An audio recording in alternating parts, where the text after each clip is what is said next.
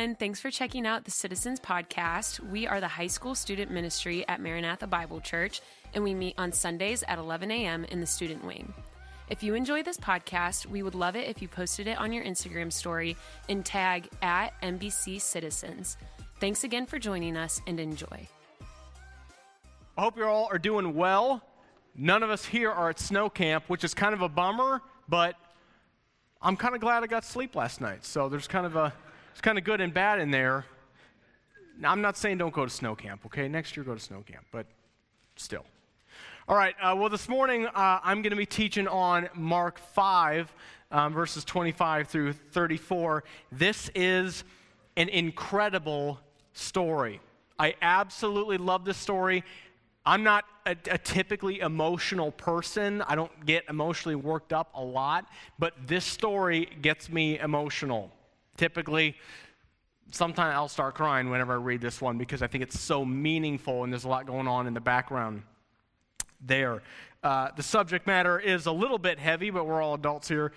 We can handle it. So if you guys would turn to Mark 5, I'm going to start by setting up some context before we dive into the verses, okay? So, before we get into today's passage, here's what's going on. Jesus is traveling around the countryside. He's performed a couple miracles up to this point, and word is starting to get out that Jesus has showed up on the scene, and he's performing miracles, and people are starting to get curious, and they're starting to come out of the woodwork. So, we're told before today's passage that Jesus lands after traveling in a boat onto the shore of the Sea of Galilee. And when he does that, people come out of the woodwork. Like Jesus, his foot hits the sand and everyone flocks to go see Jesus. So what happens is this huge crowd has gathered, and they're based on what the text tells us, they're kind of hanging out there for a little bit. I'm not sure doing what. But this man comes to Jesus with a request. He pushes through the crowd and he says, I have a daughter that needs help. Will you come heal her? Jesus agrees to it. And so Jesus starts to travel with this man, and this whole crowd is following him, and we're told that the crowd is pressing in on him. You can imagine almost like, I don't know, like if, this is a really dumb analogy, like if Taylor Swift was walking down Arlington Road, everyone comes out of the woodwork, and they're like pushing and shoving and fighting and throwing elbows, trying to like get a view to see what, I'm getting some head nods, to see what's going on, right? So Jesus is probably getting ping-ponged around. It's kind of an intense scene is what we're picturing here, okay? So here's what happens. And I'll start reading in verse 25. I'll read the whole thing, and then we'll sort of break this down verse by verse. So they're traveling, starting in verse 25. And there was a woman who had a discharge of blood for 12 years, and who had suffered much under many physicians, and had spent all that she had, and was no better, but rather grew worse. She had heard the reports about Jesus, and came up behind him in the crowd, and touched his garment. For she said, if I touch his garments, I will be made well. And immediately the flow of blood dried up, and she felt in her body that she was healed of her disease. And Jesus, perceiving in himself that power had gone out from him, immediately turned about in the crowd and said, who touched my garments? And his disciples said to him, you see the crowds pressing around you, and yet you say, who touched me? And he looked around to see who had done it. But the woman, knowing what had happened to her, came in fear and in trembling, and fell down before him and told him the whole truth. And he said to her, daughter, your faith has made you well. Go in peace and be healed of your disease. Like I said, I love this passage. It's a beautiful story. It has a remarkable redemptive ending.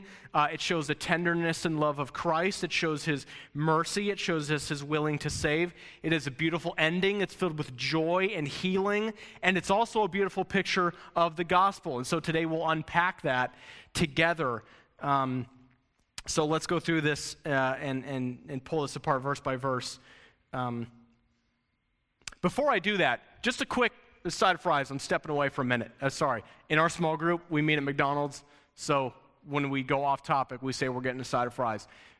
The gospel never tires for us, for those who believe and follow in the Lord Jesus. We never outgrow hearing and learning the gospel.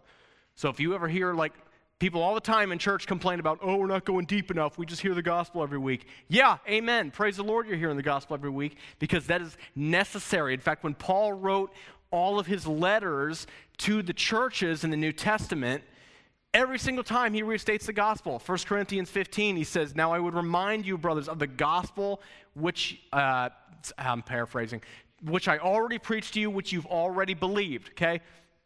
Back to our lesson here. So that's just a little something for you guys. Remember that hearing the gospel is not something that grows old for us, okay? So let's talk about the woman for a moment. Let's talk about her lowly and broken life. Starting in verse 25, let's start talking about her lonely and broken life. Verse 25, and there was a woman who had a discharge of blood for 12 years.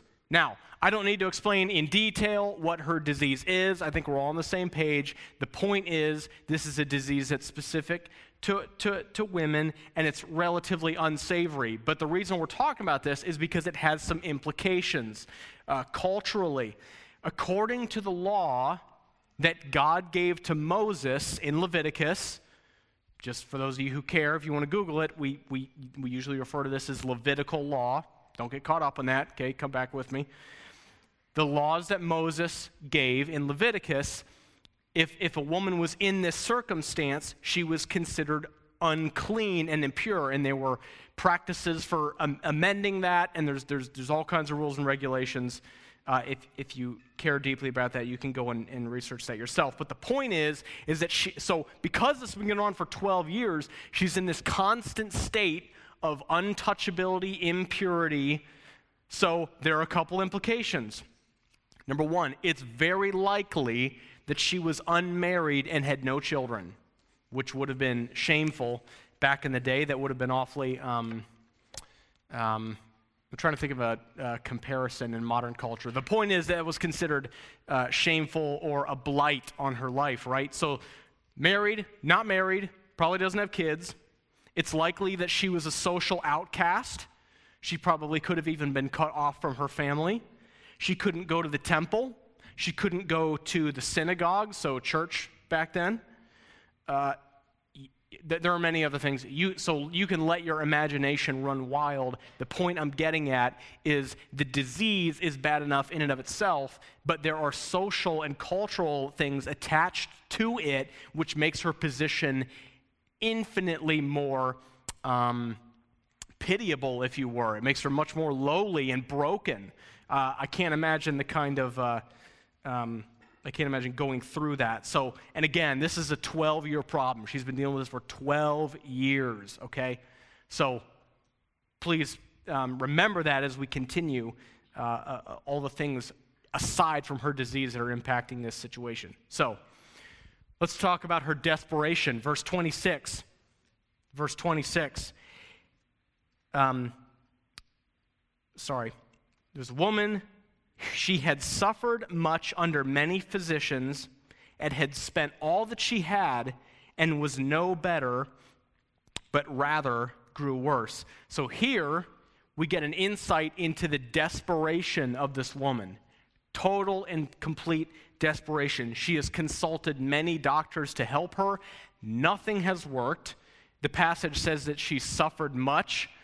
I think if you do any kind of reading on ancient history or medicinal practices, a lot of the things that they did were obviously not rooted in complex science like we have today, so they were doing some strange things. It's very possible that what was being done to her was painful, maybe. It clearly exhausted all of her money because she's paying all these physicians to help her. But it was probably painful. It disrupting to her life. I'm not entirely sure. I didn't research that. But again, we're told that she suffered much. I cannot imagine how much this would emotionally and mentally wear on a person. Like you guys in this room, like 10 minutes of homework, and you're like crying. You're like, I'm ready to go to bed. I'm done for today. This woman's had 12 years of this disease, which has impacted her social life and her living. I can't imagine, like, severe depression, severe anxiousness, questioning, why? Why am I continuing to deal with this? It's been 12 years. There is no relief in sight. Nothing has worked. Why, God? Why is this happening? So the mental state of her is just one of pure desperation. There's got to be a deep-rooted pleading in her heart every day that her affliction would go away. So that concludes our analysis there of the woman. So we'll recap. At a minimum, she's unclean, according to God's laws in Leviticus, an outcast, unmarried, no children, suffering at the hands of physicians. She has no money. She's desperate. Bottom of the barrel for this poor woman. Praise the Lord that Jesus is about to do something about that. Let's talk about the woman's actions. Verses 27 and 28. She had heard the reports about Jesus, and she came up behind him in the crowd and touched his garment. For she said, if I even touch his garments, I will be made well. So there's verses 28, 27, and 28. That is her action. She hears about Jesus and his miracles, and she decides, I'm going to go to him and do something about this because he is the only chance that I have of being healed. Again, imagine the situation. You have this massive crowd following Jesus. They're all pushing and shoving, and there's probably yelling going on, and the disciples are trying to, like, chaos. And this woman, remember again, she's unclean. Anyone she touches is considered unclean. I'm done. I've had it. I need Jesus. So she probably powers through this crowd. I mean, this woman's probably throwing elbows and punching people in the face. I don't know. But I think we can assume that in her desperation, she's taken an extreme measure to get to Jesus. Okay? The statement that she said, that it goes through her mind in verse 28, for even if I touch his garments, I will be made well. I want to focus on that for a minute because there are many implications, many things that we can learn about her heart and her attitude from that statement. We can tell several things about her heart and her attitude towards Jesus. One, she clearly recognizes and believes in Jesus' power. Clearly, she believes with her whole heart that Jesus can heal her. She's heard the reports.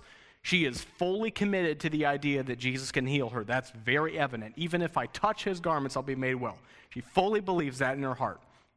There's a second thing we can tell about her. She recognizes and believes in Jesus as God. Right?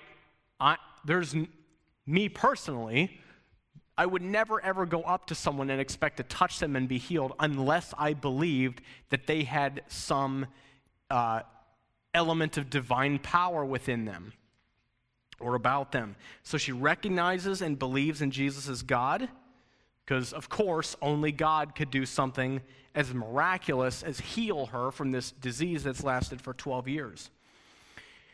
Third thing, she has unprecedented, unlimited faith in Jesus.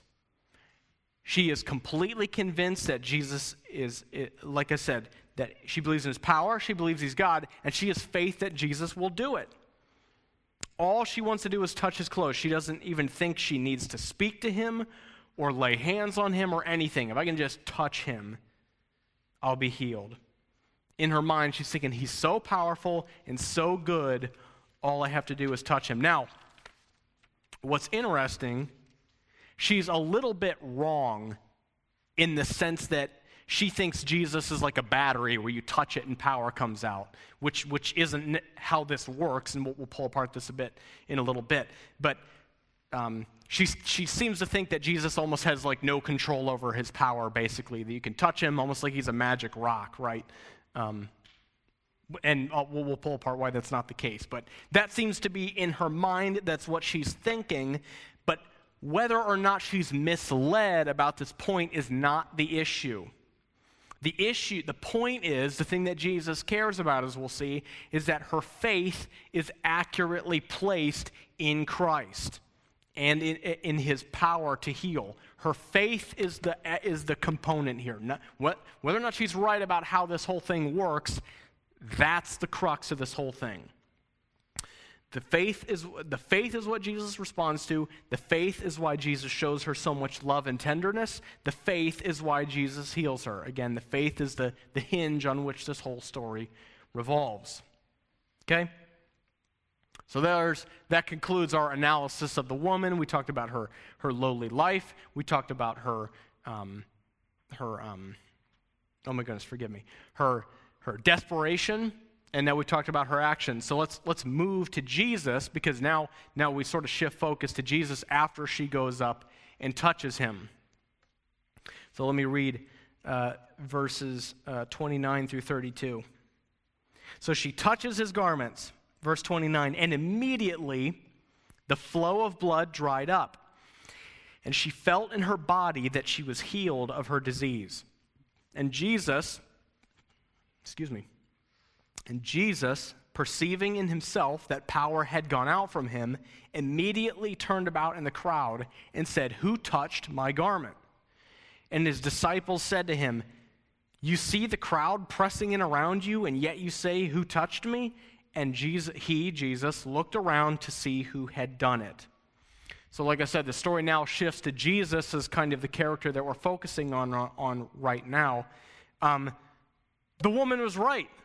She was dead right. All of her faith was accurately placed. Her faith in Christ, him as Lord, him as God, all of that was accurately placed. And so I can imagine after she touched him and felt that, that healing power immediately, I can't imagine how validated you'd feel after that. Like you're completely relying on faith, and then it happens, and you're like, "Oh my goodness gracious! I knew it was going to happen, but wow, it did! I almost can't believe what I believed." That would have been an amazing, and incredibly emotional moment for her. But I'm sorry, I'm still talking about the woman. We're trying to talk about Jesus here. Okay, Charles Spurgeon said this. Charles Spurgeon, old pastor from London, he was a beast. Charles Spurgeon said this, "But here is the marvel of it. Little as was her knowledge," right, her incorrect idea about how Jesus' power worked, little as was her knowledge, her faith, because it was real faith, saved her, and saved her at once. There was no delay. Faith's miracle was instantaneous. So what Spurgeon is basically saying is recapping what I'd said earlier. Because it was real faith, the faith saved her. Immediate, no delay. The faith is what produced the miracle, Jesus healing her. I want to quickly explore, I said I would get to it. I want to quickly explore this idea of power coming out of Jesus quickly, because it can be kind of confusing. I already said that Jesus wasn't like a magic stone where you could just, boop, there goes my headache. Jesus doesn't work like that. So why does the passage say that? Why are we told why does it seem like it works that way based on what it says? Okay, Jesus is always in complete control of his power and will. When the woman touched Jesus' robe, in that very moment, he willfully, consciously healed that woman. Again, remember, there are people, imagine the scenario, keep remembering the scenario. There are hundreds of people, and they're throwing elbows and pushing and shoving. Jesus is probably bouncing among people, and it's not like miraculous things are happening every time Jesus hits into someone. We're told about one specific circumstance where a woman's healed at touching Jesus. So Jesus is in complete control of his power. If it was drained, it would have been drained 1,000 times there in the last, X amount of time where these events are happening. One commentator wrote this. I really liked the way that he summarized this. He said, "This does not mean that the power went forth independent of his own will. His healing power did not work automatically like a battery discharging its power. Jesus perceived in himself, he perceived the significance of the woman's touch, and actively willing to honor her faith, he was immediately conscious of his healing power going toward her. Hopefully that makes sense. That's a little bit difficult to understand, but we are to believe that Jesus sensed her faith and healed her immediately. So the sensation was more about her, his consciousness, his will worked because of her faith touching her. Hopefully that makes sense. Again, that's a difficult thing to understand. So there's a little bit of an explanation on how Jesus' power works here. I don't want anyone to get the impression that Jesus was out of control of his power, okay? Second thing, his question, verses 30 through 32. The second half of verse 30 says, he immediately turned around in the crowd and said, "Who touched my garments?" Does anyone in here think that Jesus, God in the flesh, creator of all things, all-powerful, all-knowing, didn't know who touched him? No, of course not. Jesus knew exactly who touched him.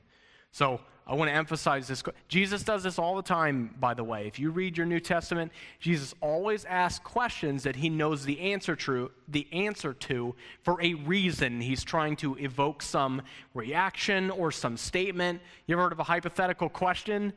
You're asking this not because you need to know the answer, but because you're trying to do something clever with the question. Jesus does this all the time. So Jesus says, "Who touched my garments?" Jesus knew exactly what was going on. He knows everything at every time. Nothing is outside of his understanding. He wasn't asking the question because he didn't know. He was doing it for a purpose. The question, and again, the question doesn't make any sense because the disciples know that. Look at verse 31. The disciple says, and his disciples said to him, "You see the crowd pressing around you, and yet you say, 'Who touched me?'" They're like, "Jesus, there's only been like 500 people in the last 10 minutes that have bumped into you. What do you mean, who touched you?" So the question doesn't make sense to the disciples because they're dumb. They don't realize what Jesus is doing. So Jesus is asking, he's saying this on purpose to draw her out of the crowd and have an encounter with her. She was expecting to be healed and then just peace out, but Christ had other plans. Another commentator wrote this: "You've heard of a dine and dash, right? Well, people will eat and then just leave without paying." The commentator says, "You've heard of dine and dash. Well, this was a failed attempt at heel and dash. Oh, what a contact that was made between a believing sufferer and an almighty Savior. When her dilemma, her problem, her disease met his dedication, a miracle occurred. He wanted to be more than a healer to her. He wanted to be her Savior and friend. He wanted her to look into his face, feel his tenderness, and hear his loving words." So Jesus is asking this question to pull this woman out of the crowd. He wants to know her. He wants to interact with her.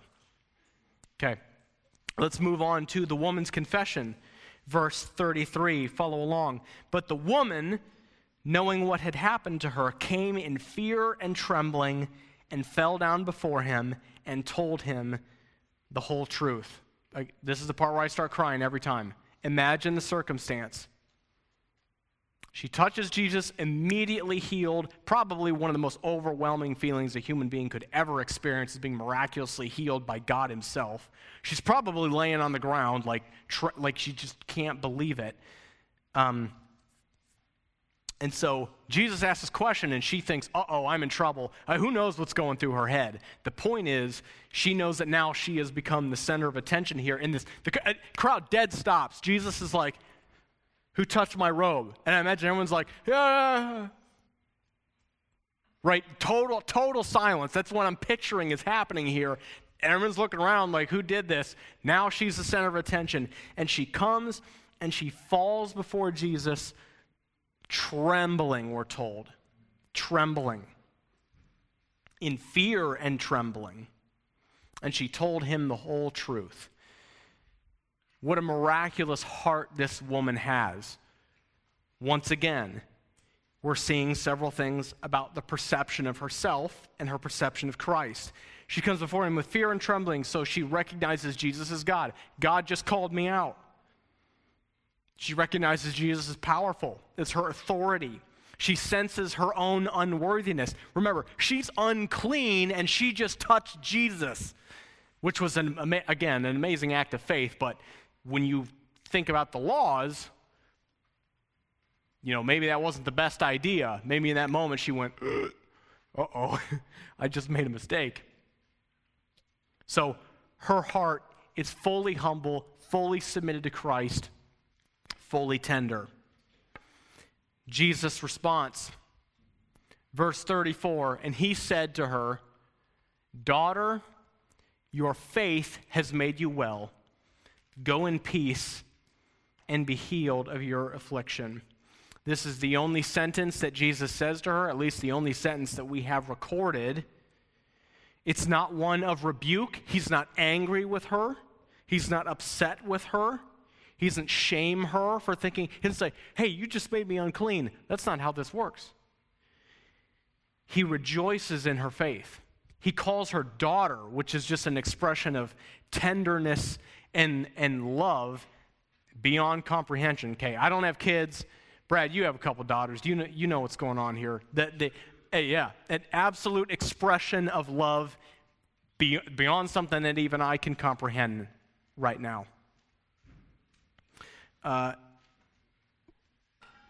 We are to understand that a couple different things are going on in this verse. We see Christ's love for her, his tenderness for her. He willingly healed her. Mercy unending. But this verse, what Jesus says to her, has a double meaning. Not a double meaning. Yeah, kind of a double meaning. Jesus has healed her body. Yes, that's true. Her disease has been healed. The flow of blood dried up. Jesus healed her. But beyond that, it's evident that Jesus healed her of her spiritual need as well. We are to understand in this passage that this woman is saved and adopted by the living God. That Jesus credited to his account all of her sin in that moment. Daughter, your faith has made you well. It made you well physically. It made you well spiritually. Go in peace and be healed of your affliction. Go in peace. Be at peace. You are right with me and you are right with God. So some people disagree. People got problems with everything. We believe this because of her faith in Christ. We believe that she was saved because of her faith in Christ. We've covered twice now. We see that she believes in Jesus as God. Recognizes power. She recognizes authority and as Lord. He calls her daughter. Jesus isn't calling anyone daughter who's not a part of the kingdom of God. This only makes sense. John MacArthur said this: the Lord's calling her daughter indicates that he received her as a child of his kingdom. She was restored physically, socially, and spiritually through the grace and personal power of the Lord Jesus Christ. So your faith has made you well is healed. Your faith has made you well is fulfilled in two senses here. So, again, remarkable story. A remarkable expression of the love and the tenderness and the power and the mercy of Christ. He heals the woman's body. He heals her spirit. So, as we close, I have a couple things to consider. I have three truths that I want you to consider as we leave here today. For those of us in this room that have a personal relationship with Christ, there's three truths we can be reminded of and can strengthen us and can encourage us. Number one, Jesus has adopted you as sons and daughters. If you have your faith truly put in Jesus Christ, you have been adopted as a son and a daughter, and you are promised all of the inheritance and the joy that comes with that. God loves you. He considers you his own, a son and a daughter. I mean, that's literally your own flesh and blood. That's how God considers you. I'm calling out Brad again. Again, I don't know this yet. I don't have kids yet. But if you have a child, I imagine that there's nothing that they could do that would make you love them less. Okay? That is how God feels towards those who belong to him. Be encouraged by that. Number 2, our faith is what makes us well. This is a repeated theme throughout the New Testament. Our faith is what saves us. Our faith is what Christ looks to. Our faith is what redeems us. Well, Jesus redeems us, but our faith is the avenue through which that happens, right? Our faith is what Christ looks at and says, I now credit all of your sin to my account. Our faith is what makes us well. Not our works, not our performance, not how, not if our theology is all intact, if we're, the list is endless. People have made up a litany of excuses through the years to explain away gospel truth. Our faith is what makes us well. Our faith is what makes us well. Be encouraged by that. And lastly, if you put your faith and trust in Jesus, you are at peace with God. You are at peace with God. Romans says, having been justified by faith, there's truth too, having been justified by faith, we have peace with God through the Lord Jesus Christ. We have been saved. We have been redeemed. God looks at us and sees Jesus' righteousness. He does not see our sin. He does not see our weakness. He does not see our failure. We have peace with God. The Bible calls it enmity, the conflict, what's another good word? The strife between us and God is healed. We are at peace with God if you put your faith in Christ. So those are 3 truths to consider for those of us in this room. I hope those are encouraging to you. I hope those calm some fears and some questions that you may have. Lastly, if you are here and you do not know Christ, like I talked about already, this story is a picture of the gospel. Jesus heals us and saves us from our sin. He saves us from the punishment and the wrath of God. This story is a beautiful picture of what it means to be saved and what Christ can accomplish. Just like the woman had. She has this disease for 12 years. It will not go away. She has a disease. All of us at one time, if you do not know Christ, you have the disease. If you do know Christ, you had this disease. The disease is sin. All of us had an incurable, unconquerable disease that needs the authoritative healing power of the Lord Jesus Christ. For those that come to Christ, like this woman did, feeling unworthy, longing to be healed of their disease, so again, with the analogy, we're talking sin, out of a desperate need for cleansing, recognizing Jesus as God, recognizing him as Lord and our King, for those that come to Christ like this, Christ has mercy on you. Christ is willing and able to heal you of your sin, to credit all of that to your account. There is healing and forgiveness available. Credit to Jesus' account. I'm sorry. I said credit to your account. That's not right. Credit to Jesus' account. There's healing and forgiveness available. Christ is merciful and kind and ready to adopt you as a son or a daughter, to grant eternal life and every spiritual blessing that comes with adoption. If you do not know Jesus as your Savior, if you are not right with God, if you are not promised the joys of eternal life in heaven with Christ, if that desire is on your heart, I would encourage you to come talk to me. You got Mitch back there. You got Brad back there. We have other leaders in the back. Go talk to them. Learn how you can know that you can be right with God and that you can know Christ as Savior. Let's pray. God, thank you for your word.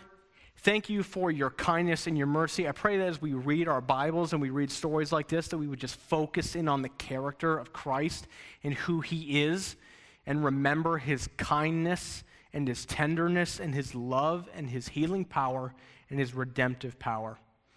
I thank you that all of us in this room are adopted, who know you are adopted as sons and daughters. What a joy that is.